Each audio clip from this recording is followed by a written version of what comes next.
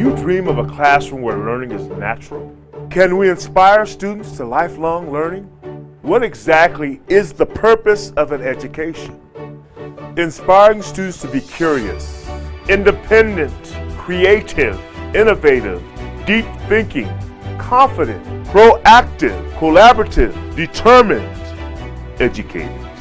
Rise to the challenge of changing the world. This is teaching. This is learning.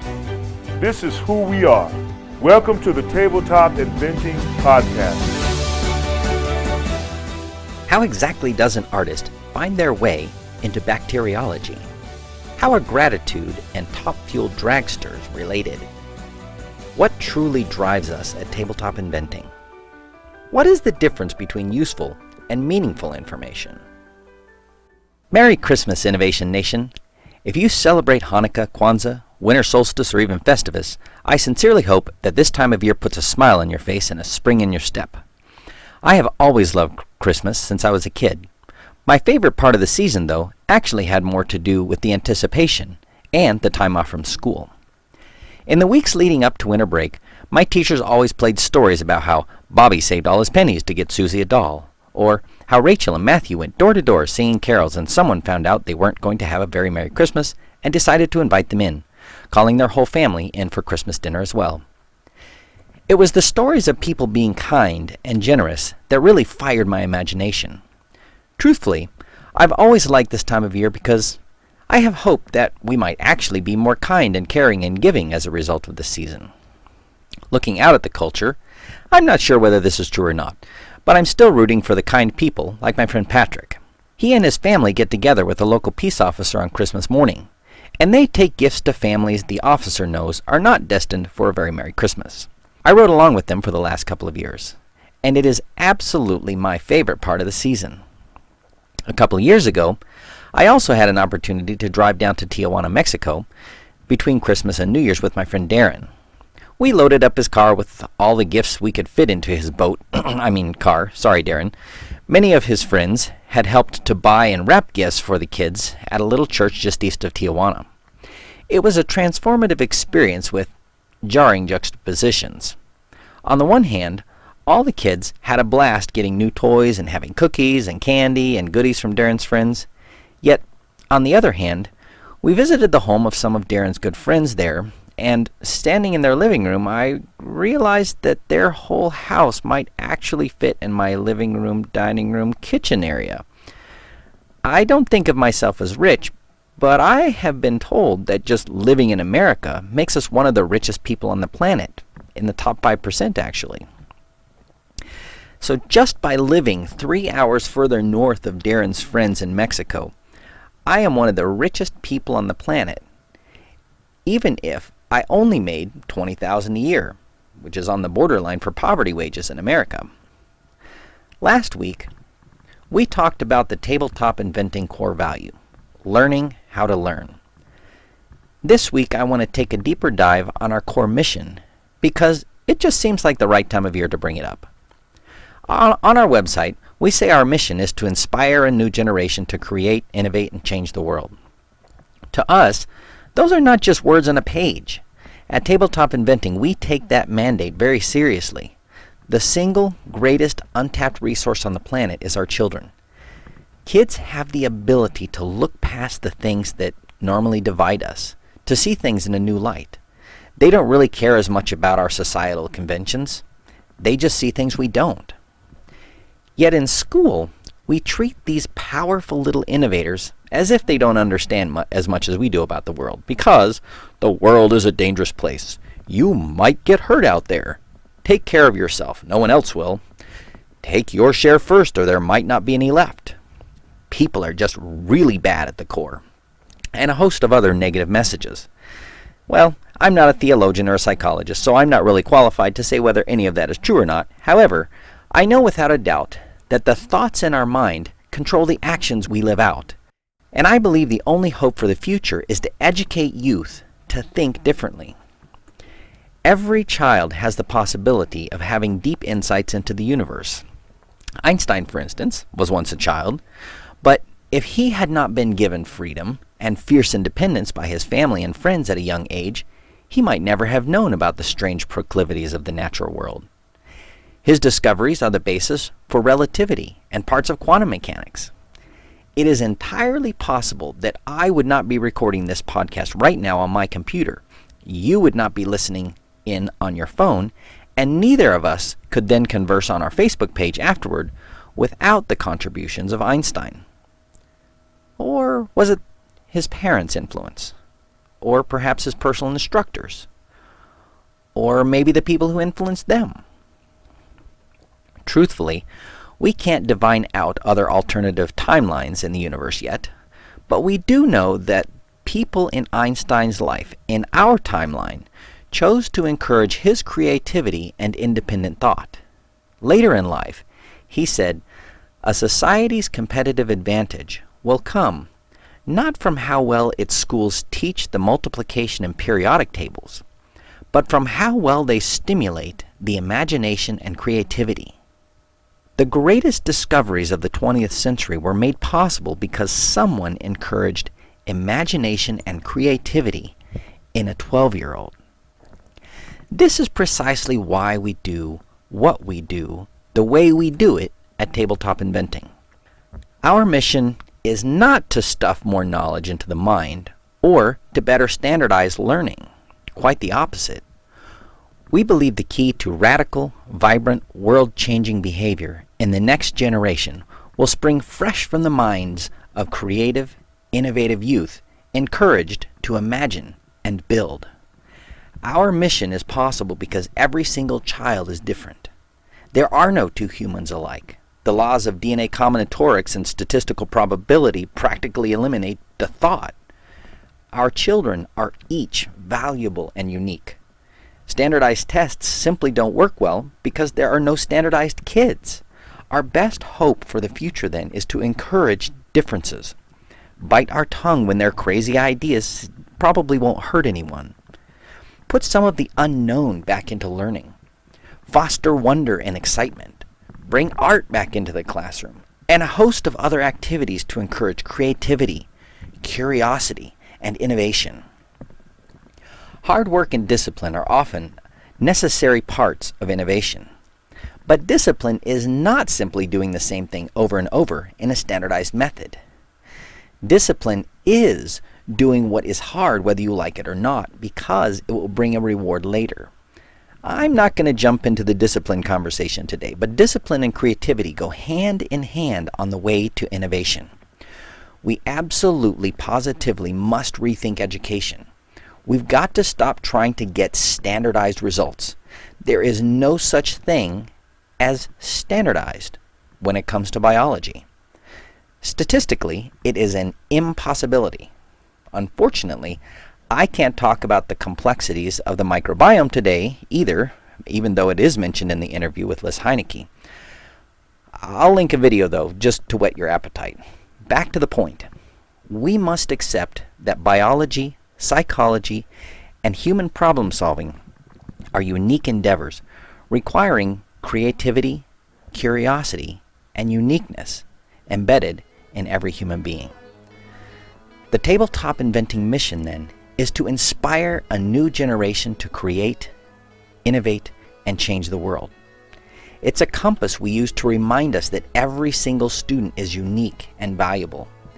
These students, properly encouraged and inspired, will be able to explore and change their world and perhaps even their solar system or galaxy.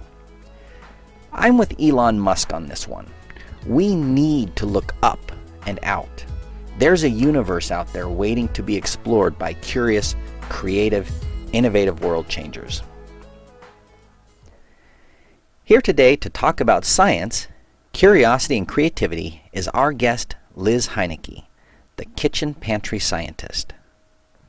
Liz took a non-traditional approach to science. She started off as an art major with a biology minor, and then got a job working in a lab, and over the course of about 10 years, she describes this experience of falling in love with science. And along the way, she got a master's in bacteriology from UW-Madison. And not too long ago, she decided to become a stay-at-home mom, but she could not resist the beauty and fun of science. So Liz, tell us a little more about yourself.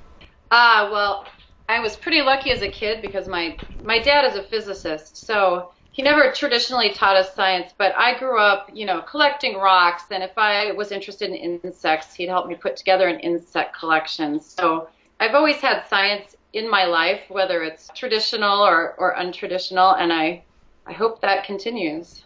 So tell us a little bit about bacteriology for our listeners. What does the bacteriology involve? Well, it involves the study of microbes that are single-cell organisms, bacteria. When I got my degree, I was actually working in a medical microbiology lab, and I was actually studying a fungi called Histoplasma capsulatum. That's an AIDS pathogen. I never took microbiology in college, but what I discovered when I started doing hands-on microbiology in a lab is that it's a fascinating story. It's this medical microbiology is this constant battle between microbes or cooperation and our bodies. And I was very fascinated with the way that researchers try to find new tools in the arsenal of human cells and weapons that bacteria and other microbes use to fight our bodies so they can look for targets for drugs and immunization. I don't know that I had a deep appreciation for microbiology and the complexity that exists in microbiology until very recently. I read a little book by a guy by the name of Bill Costerton called The Biofilm Primer. Have you read anything about biofilm? Has that evolved a little bit since you were in the field? Oh, it's evolved a lot since I was in the field, 14 years ago. But yeah, I know a little about biofilms. They're fascinating. Bacterial communication and cooperation. It's very cool stuff. Yeah, one of the things that I guess I wasn't aware of, and as a physicist this really appeals to me, this idea that you might have a colony of bacteria and you might have these little nanowires that run through the colony, and the wires can be hundreds of bacterial widths long. So if you stuck bacteria, 100 of them, end to end, these wires might be very, very long. And they use these wires, it looks like, to communicate back and forth like a telecom system. And that sounds a lot more complex to me than what I was, taught as a kid growing up, simple single-celled organisms. Oh, yeah. I mean, and I was fascinated. Sometime go online and look at how some bacteria propel themselves using flagella. It's basically a little motor that's run by electrons that turns this long whip-like structure that move bacteria. I mean, it's amazing. It almost looks like something you would expect to see on a robot. Yeah, I saw a video not too long ago. I think it was from Harvard, and they were describing some of the cellular functions.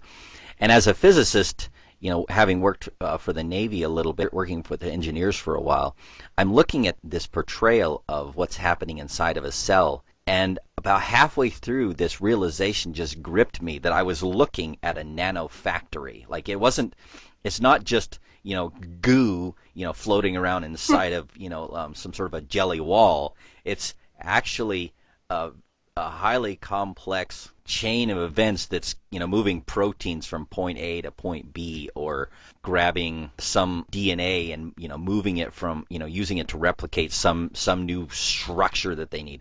The only word I can use is it freaked me out, I guess, as a physicist. I couldn't possibly begin to try to understand what's inside of these cells. I mean, it is so complex. I think when I graduated, my bachelor's in physics, I just had this misconception about biology. And now, like I said earlier, I have this deep appreciation, particularly for biologists that deeply understand their particular area and what's going on, because there is such complexity in, I hate to say even in microbiology, because microbiology is one of these things that, just has grown over the past 20 years to this. There's a huge wealth of knowledge in the field now about, these things that we used to think were simple, single-celled organisms that now, what is that I read in Bill Costerton's book? If you culture a bacteria in a petri dish, they'll jettison like 70% of their DNA because they don't need it. Oh, really? I didn't know that. I'm going to have to read his book. Well, and so the only way to really know what's going on in the real world is to study biofilms in situ. You can't actually pull them out and culture them and expect to know really what's going on inside the colonies. Oh, that's absolutely true. Yeah. And he's just, I mean, just his book is fascinating. So if you haven't read it, you'll get more out of it than I did, because you're a bacteriologist. I probably missed about half of what was there, but the little bit that I did get was completely fascinating. I loved the whole thing. Yeah, well, and I'm especially fascinated right now with the microbiome and how they're discovering more and more about the relationship between the microbes in our bodies and the way we function and human health. I think it's just, the field is just exploding, and I can't wait to keep seeing what they find. So exciting. Well, I think it's excellent that you're taking this enthusiasm and using it in this new book that you have, and doing kitchen pantry science. Did I have that right with your kids? Yeah, that's right. I think that's excellent. Tell us a little bit about that. So my book is really a compilation of experiments my kids and I have done over the last 4 or 5 years.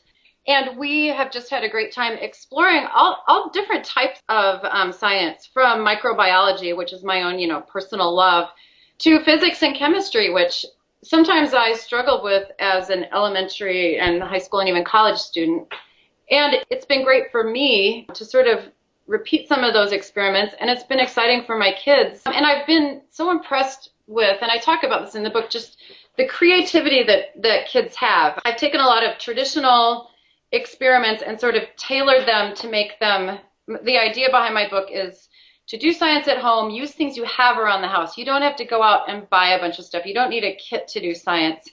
It's to go to your kitchen table, take an experiment, and try to make it work using what you have around. So I've been amazed with my kids' creativity. We've made up some entirely new experiments, and sometimes I'll have the idea, but then my kids will make the idea better. They'll think of some other thing we could try.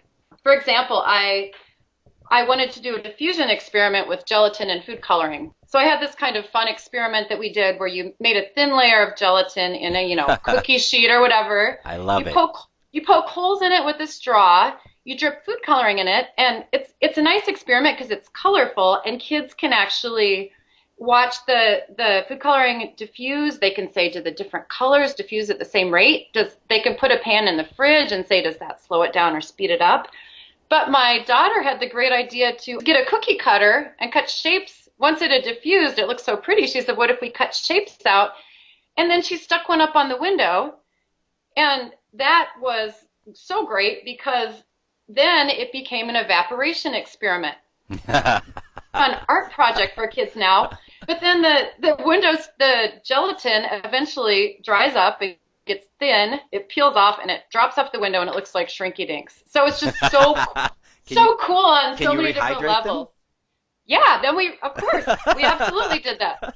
Then you see what happens when you put them in water and they rehydrate. So it's all different kinds of science that you're exploring, but it's also creative. So you took gelatin. Yes. And you put food coloring in it, and you observed diffusion. Then yes. You cut that out with a cookie cutter and stuck it on a window and observed evaporation. Yes. And then they eventually come off the window. Maybe even you can think about adhesion, perhaps. And, yeah. And then you can rehydrate them and look at other. That's fabulous. I love it. Kids have different learning styles, and some kids love the colorful aspect of things. Other kids love the tactile element, and this has it all. It has color. Gelatin feels really cool. So I think it's great if you have things like that are memorable, because then kids remember doing it, and they associate science with fun, which is huge. Wow. I didn't think much about diffusion, actually, because I never thought much about gas interactions or liquid interactions, and I kind of went off into lasers in my graduate work. But the only interaction I remember actually physically thinking about diffusion was some large equation that I didn't like in graduate school. But this sounds like a lot more fun. I would actually do this. Well, see, because I'm an experimentalist, and the equations are fun, and you use them, like if you're going to look for a phenomenon, you want to determine is it phenomena A or phenomena B, and then so you take some measurements and you draw the curve, and phenomena A follows a x squared, and phenomena B follows a logarithmic curve, and so you can tell which it is, or something like that. Right. So that was fun because I enjoyed, doing the experiments and measuring things. But I was never the guy that really liked pushing the equations in and out with all of the, calculus and, algebra and things that are required to actually, manipulate the equations. I could do it, at gunpoint, but it really was kind of at gunpoint. I had to do that. But in the lab, I just loved doing stuff. So dropping food coloring on gelatin, that's doable. I could do that. That would be fun. You could do that, yeah. So what gave you, other than the fact that you've been doing this all along, what gave you the idea to do the book? Well, when I first started my website, I thought, oh, this would be great to do a book. And I sent out some query letters, but no one was interested. So, I do this because I love it and I'm passionate about it. So I just kept doing it. And a few years later, Quarry Books actually called me and said, hey, we want to have a science book in our Hands-on Family series. Would you be interested in writing it? And I said, I looked at their work. It was exactly how I wanted to do a book. It's colorful. There are colorful pictures of kids having fun doing science, and their format was great. I said, sure, let's do it. And I'm thrilled with the way it turned out. Well, that's excellent. I've heard lots of different stories in the publishing realm, and that's a good one. So when the book actually came back, how'd that feel? It felt great. The whole process, the writing and photographing all the experiments went pretty quickly. And then you just kind of wait and wait and wait. And then when it comes back, it's a fantastic feeling to see. For me, it was sort of the culmination of several years of work that I had already been doing. And the kids in it are mostly my kids' friends and my friends' kids and neighbor kids. And so it's great for me, too. It's almost like a yearbook of, all these fantastic kids that I get to hang out with all the time. So what did the kids think about seeing themselves in a book? Oh, they liked it. They thought it was cool. I had them all autograph their pictures in my book. And That's cool. Kind of like a yearbook. That's awesome. Yeah. And I think it's, it's memorable for them. They'll be able to say I was in a science book. And they love doing the experiments when we were photographing the book. I think anything that gives kids a positive association with doing science is great. So I'm going to shift gears now. We always do this somewhere in here, and it is not a big shift today because we're already talking about kids and education and science. We can go out now and look things up on Wikipedia. I'll be honest. I'm a physicist, and I look things up on Wikipedia all the time. I go and I Google things. And you can just find out things that you couldn't have known without going to the library and doing a significant amount of research. It's possible to give us a false sense of how much we actually know, having that much knowledge at our fingertips. In that environment, what does it mean to have an education? What does it mean to be educated? That's a good question.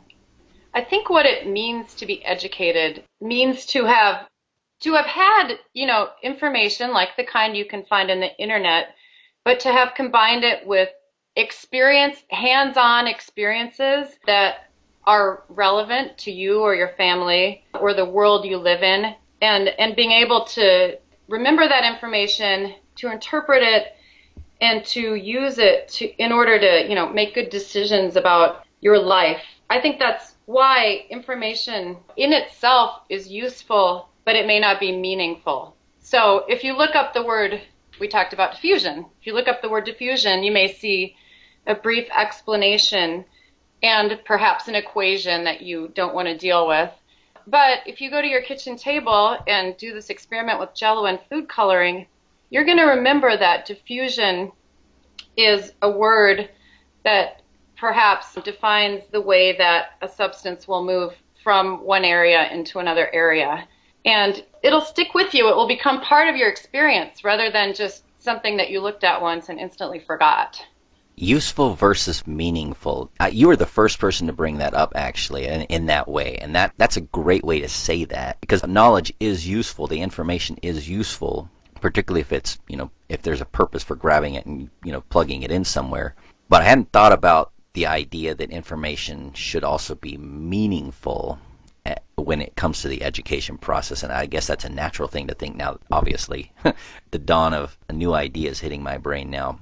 And putting your hands on the experiments, or in our case, thinking about engineering, putting your hands on the technology and using it, does completely change how a student views the knowledge. Yes, and it changes the way perhaps they'll use that information. I'm not a neuroscientist, but I would assume that you're using different pathways when you're actually physically doing something, with your muscles and with your fingertips and using your eyes versus just looking at a word on a page or on a screen. I bet if you looked into that, there's probably some fMRI studies out there that look into that, where you can see different parts of the brain lighting up based on I'm sure there are, yeah. whether you're manipulating something or just thinking about it. In fact, something's catching in the back of my brain that I read something about that not too long ago. So with this thought in our minds of, hands-on changing the way we interact with the world, tell me a little bit about your experience with your kids, and maybe tell us a story or two about when you saw light bulbs come on when they read something in a book versus touching something in the kitchen. Well, it's interesting. I was actually talking to them this morning, and this is more at school, but they both talked about a particular year in school. My daughter's taking that class right now, but it's a science class, and she said, they have been experimenting at my kitchen table for years. She said, all we've gotten to do in this class is, this one thing, and I actually can't even remember what it was, but it was, probably something like dropping a penny in a cup to look at displacement of water or something. She said, I just wish we could do more experiments. And that's both of my kids have said that. They and this class, I was thinking about this. My daughter learned about volcanoes. Well, that's great. But if they were learning about volcanoes and pressure building up and exploding out of something, if their teacher would give them each a water bottle and let them put vinegar in and then put baking soda in, they could see. And they could talk about that carbon dioxide gas is made in this reaction. That's one of the gases that comes from volcanoes. I think this class in particular could be taught in a more hands-on narrative way. So tell the kids the story of Krakatoa. Show them some of the pictures of the paintings people made of the sunsets when Krakatoa exploded. There were these spectacular, crazy sunsets. I don't know if it's true. Some people say that Munch's The Scream, that wild background. Some people say that was a Krakatoa sunset in the background. Kids want to get their hands into things. And if you just stand up in front of a classroom and lecture to kids, some kids will learn, but even the kids who are learning won't be as involved in the learning. So I was just surprised. I'm not that surprised, I guess, but to hear my kids say, I just wish we could do more experiments instead of just writing in notebooks and hearing people talk about stuff. It makes it more memorable, I guess, like what we were just talking about, and it makes it more interesting if you're physically doing something rather than just sitting listening. Well, I can't help it. I just got bit with an idea that I need to ask you to reflect on maybe out loud here. Your experience in the lab was that you fell in love with the science once you started doing it. How much do you think you understood science before you got in the lab, before you put your hands on it? How much did you understand about the process of science? Other than, let's measure one variable and let's, look at the outcomes or whatever. How much did you understand about the process before you started doing it? How much did you understand about the process after you started doing it? Maybe reflect also on your experience watching your kids with that. Yeah, despite the fact that I had taken so many science classes, it really wasn't until I got into the lab and got my hands into the experiments and started keeping a notebook that was day-to-day notebook, keeping track of what we were doing and what we were changing. I didn't really understand what scientists do on a day-to-day basis. And I think something that really changed it for me was actually doing the science. So I had the hands-on aspect, but then at the same time, I was constantly going to these, lunch seminars, hearing the stories of different people's projects and how they were using the same techniques that I was using to make discoveries about whatever they were interested in. It's all these experiences and information coming together that makes it interesting. And I didn't really have that just by taking classes. I had a couple good classes with cool labs. I remember one great professor that had a lab that was really relevant, really exciting, interesting. He was a charismatic teacher, but for the most part, it was listening to lectures and then going into labs and, waiting in line to use the pipette or whatever. So for me, it was getting my hands into things in the lab at the same time that I was hearing people's stories. So, narrative science combined with hands-on science is what made it really fascinating for me. And my kids too. I mean, when we're doing science at the kitchen table or when I go out to work with Girl Scout troops or school groups, they love when I say, this is baking soda. Does anyone know what we use this for? Oh, we use it to bake cookies. And then I tell them, the scientific name for it. I say, this is vinegar. Does it taste sweet or sour? Oh, it tastes sour. Pickles. And, it's acetic acid. And suddenly something that's sciencey becomes part of real life, something that they see every day or something that they use when they're baking cookies.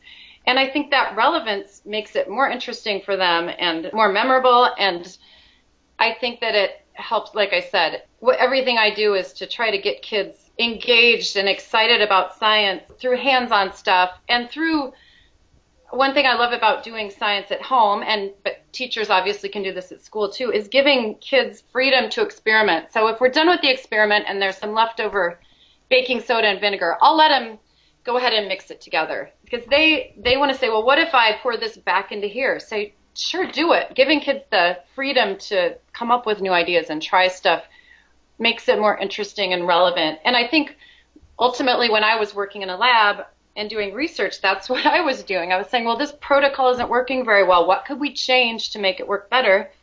And you try something. So sorry, I'm blathering on, but no, actually, that brings up a really important point that we should highlight here because I had a similar experience. I mean, I actually never thought much about baking soda and vinegar until very recently, actually. I mean, I kind of know you put them together and you get carbon dioxide gas out. But recently I was thinking about mixing them and trying to see how much do I need of each to get kind of the maximum amount of pressure buildup inside of a water bottle. Never mind why I'm doing this, because there's always a crazy story behind it. And so I tried putting a little bit of baking soda and a lot of vinegar, and I tried putting a little bit of vinegar and a lot of baking soda, or maybe I just said that twice the same way. Anyway, I varied the ratios to see which way it was, and found out that the excess is typically in the vinegar, whatever active ingredient is there in the vinegar gets used up faster than what the baking soda does. Huh. And I found out that if you fill the bottle most of the way with vinegar and put a little bit of baking soda, you get much more out than if you do it the other way around. Yep. So you're doing kitchen table science. Yeah, pretty much. I mean, I happen needed to know this for something a little idea I had. But what occurs to me of thinking, hearing, you tell this story and me thinking through this thing that happened to me recently and then thinking back about my experience, because I had a similar experience. I mean, I went through a whole undergraduate program, and I can't tell you that I understood much about physics until I got into the lab in graduate school, which is kind of sad that I could get that far in and not know what physics is. But I don't think I really understood what physics was. Like, what is physics about? Yeah. Until I got into the lab and realized, I'm not trying to get the exact answer. I'm trying to get a good enough answer. And that's what physicists do. We try to get a good enough answer because we're so far out in the front of science. Our job is to search the frontiers. We're trying to find out what is the very hairy edge of what we can know about something. And, we just don't have enough information to know everything. So we try to make these approximations to get a good enough answer. Mm-hmm. And we excel at that. We love to do that. And I guess I didn't really deeply connect with that until graduate school. And so looking back at this, the natural thing for me to ask in my head is, why couldn't a third grader or fourth grader know this? Just by working with their hands, what is it about? What is science? Well, science is, trying things kind of one at a time and trying to determine. I did this one thing and this other thing happened. Is trying to determine a relationship between some sort of cause and effect.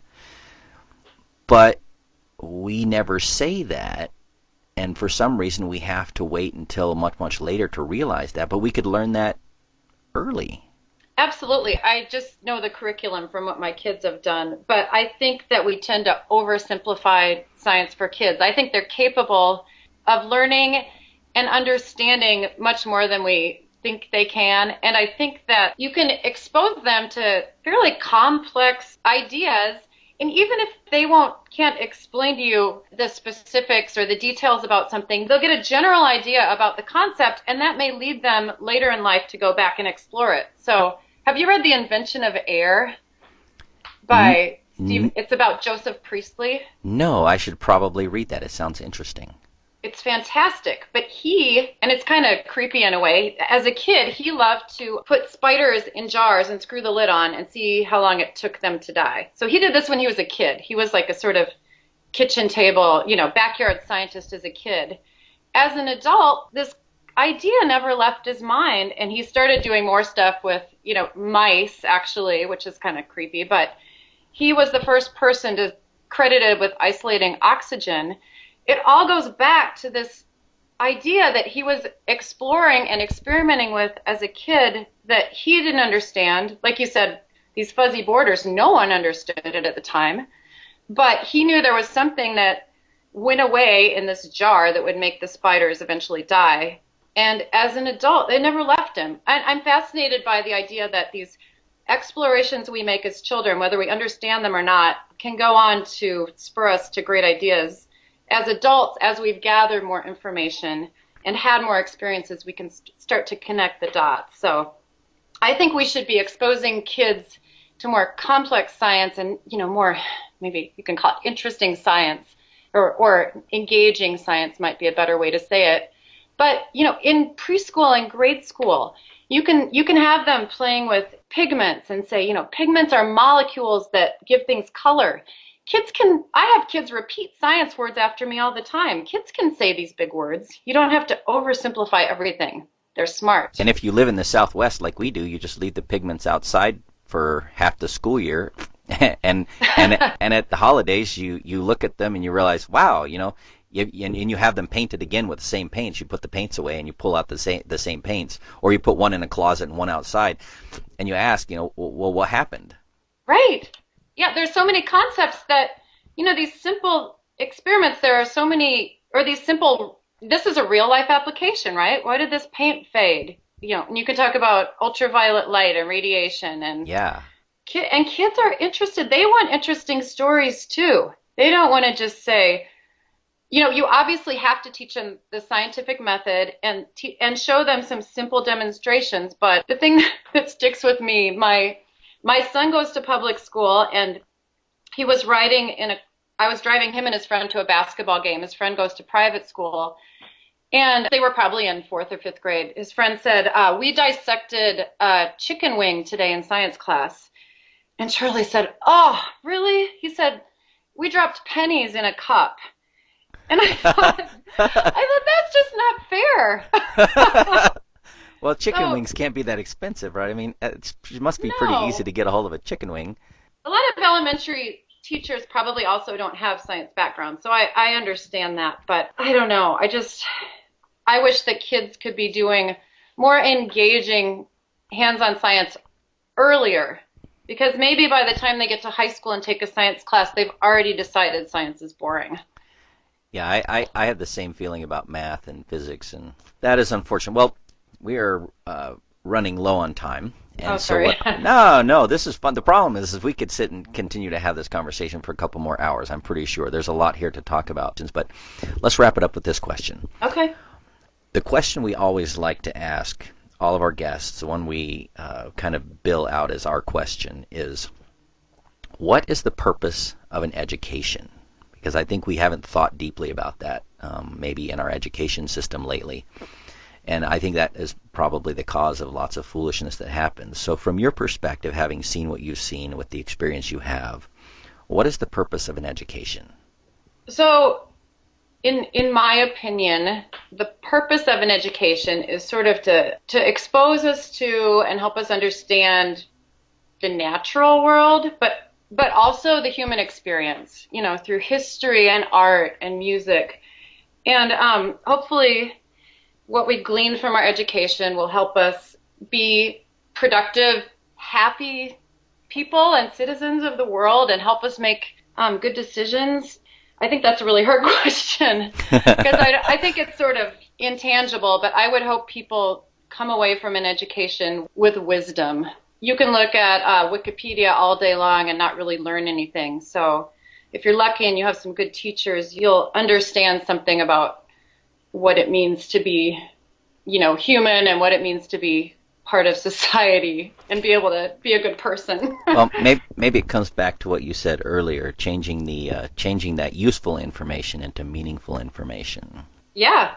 So I like it, and we get a different answer from everyone on the show, a little, some different twist on, what is the purpose of an education. But thank you so much for sharing your experiences with us. You've definitely had a fascinating career and have taken that in some very interesting directions.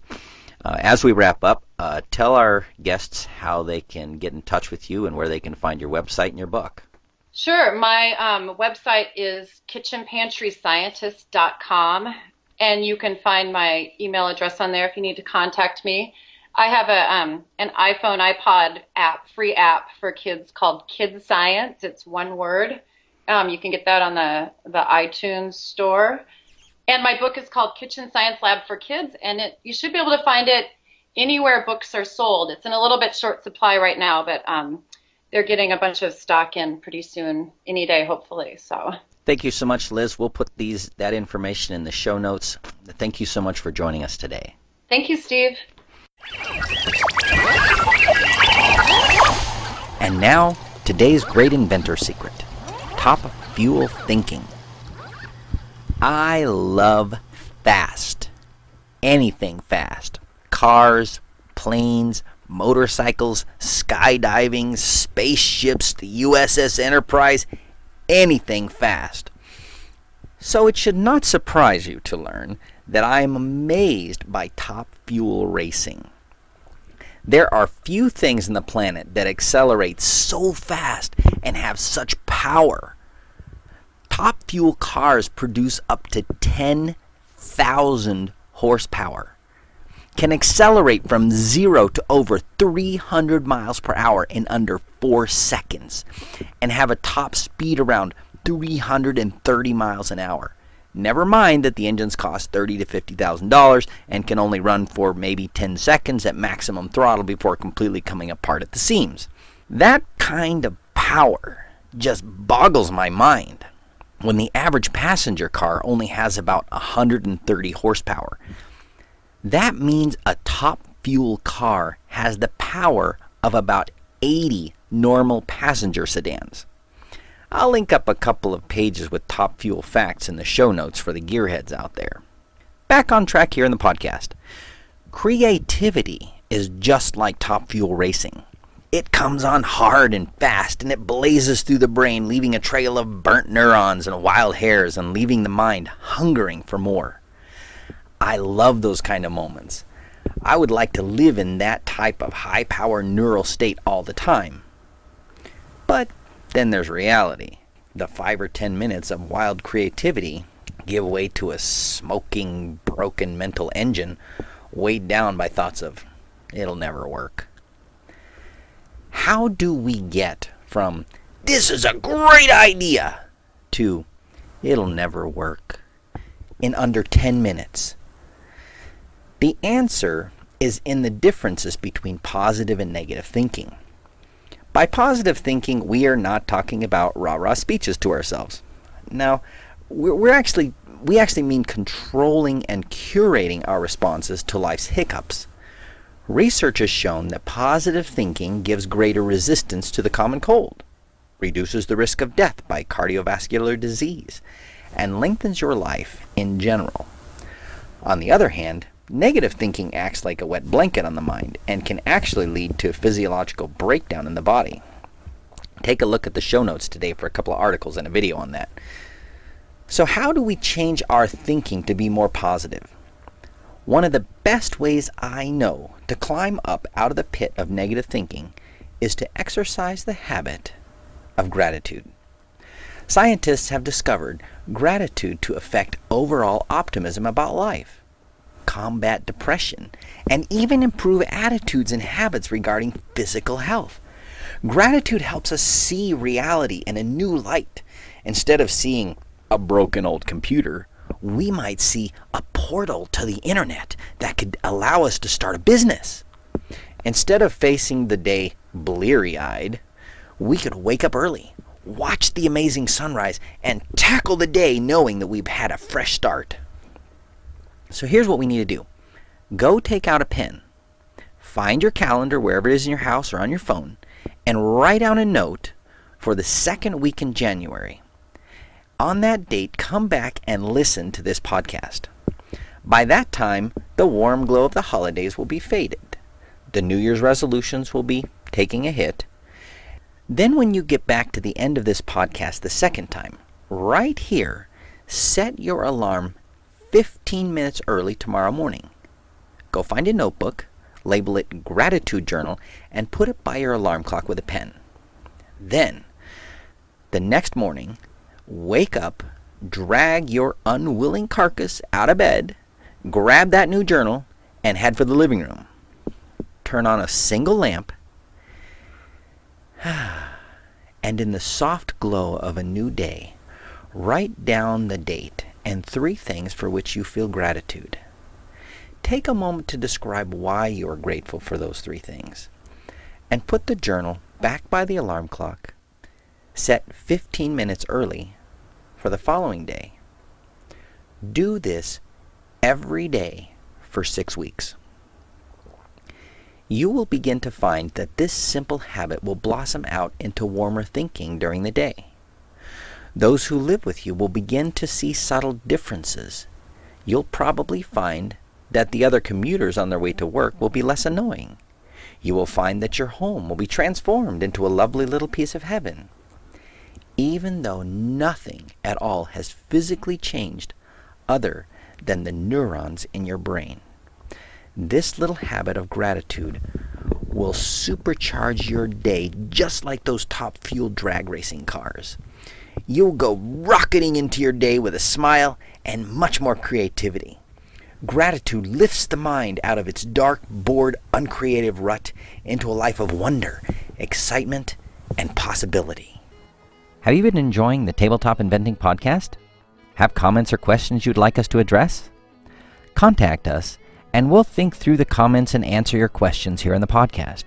And be sure to let us know if you'd like a shout-out or to remain anonymous. You can share your comments and questions at www.ttinvent.com/podcast or by emailing us at podcast@ttinvent.com. Let's discuss your thoughts and questions. Join us again next time when we will again seek to answer the question, what is the purpose of an education? And as educators, how do we awaken the inventor in each of our students?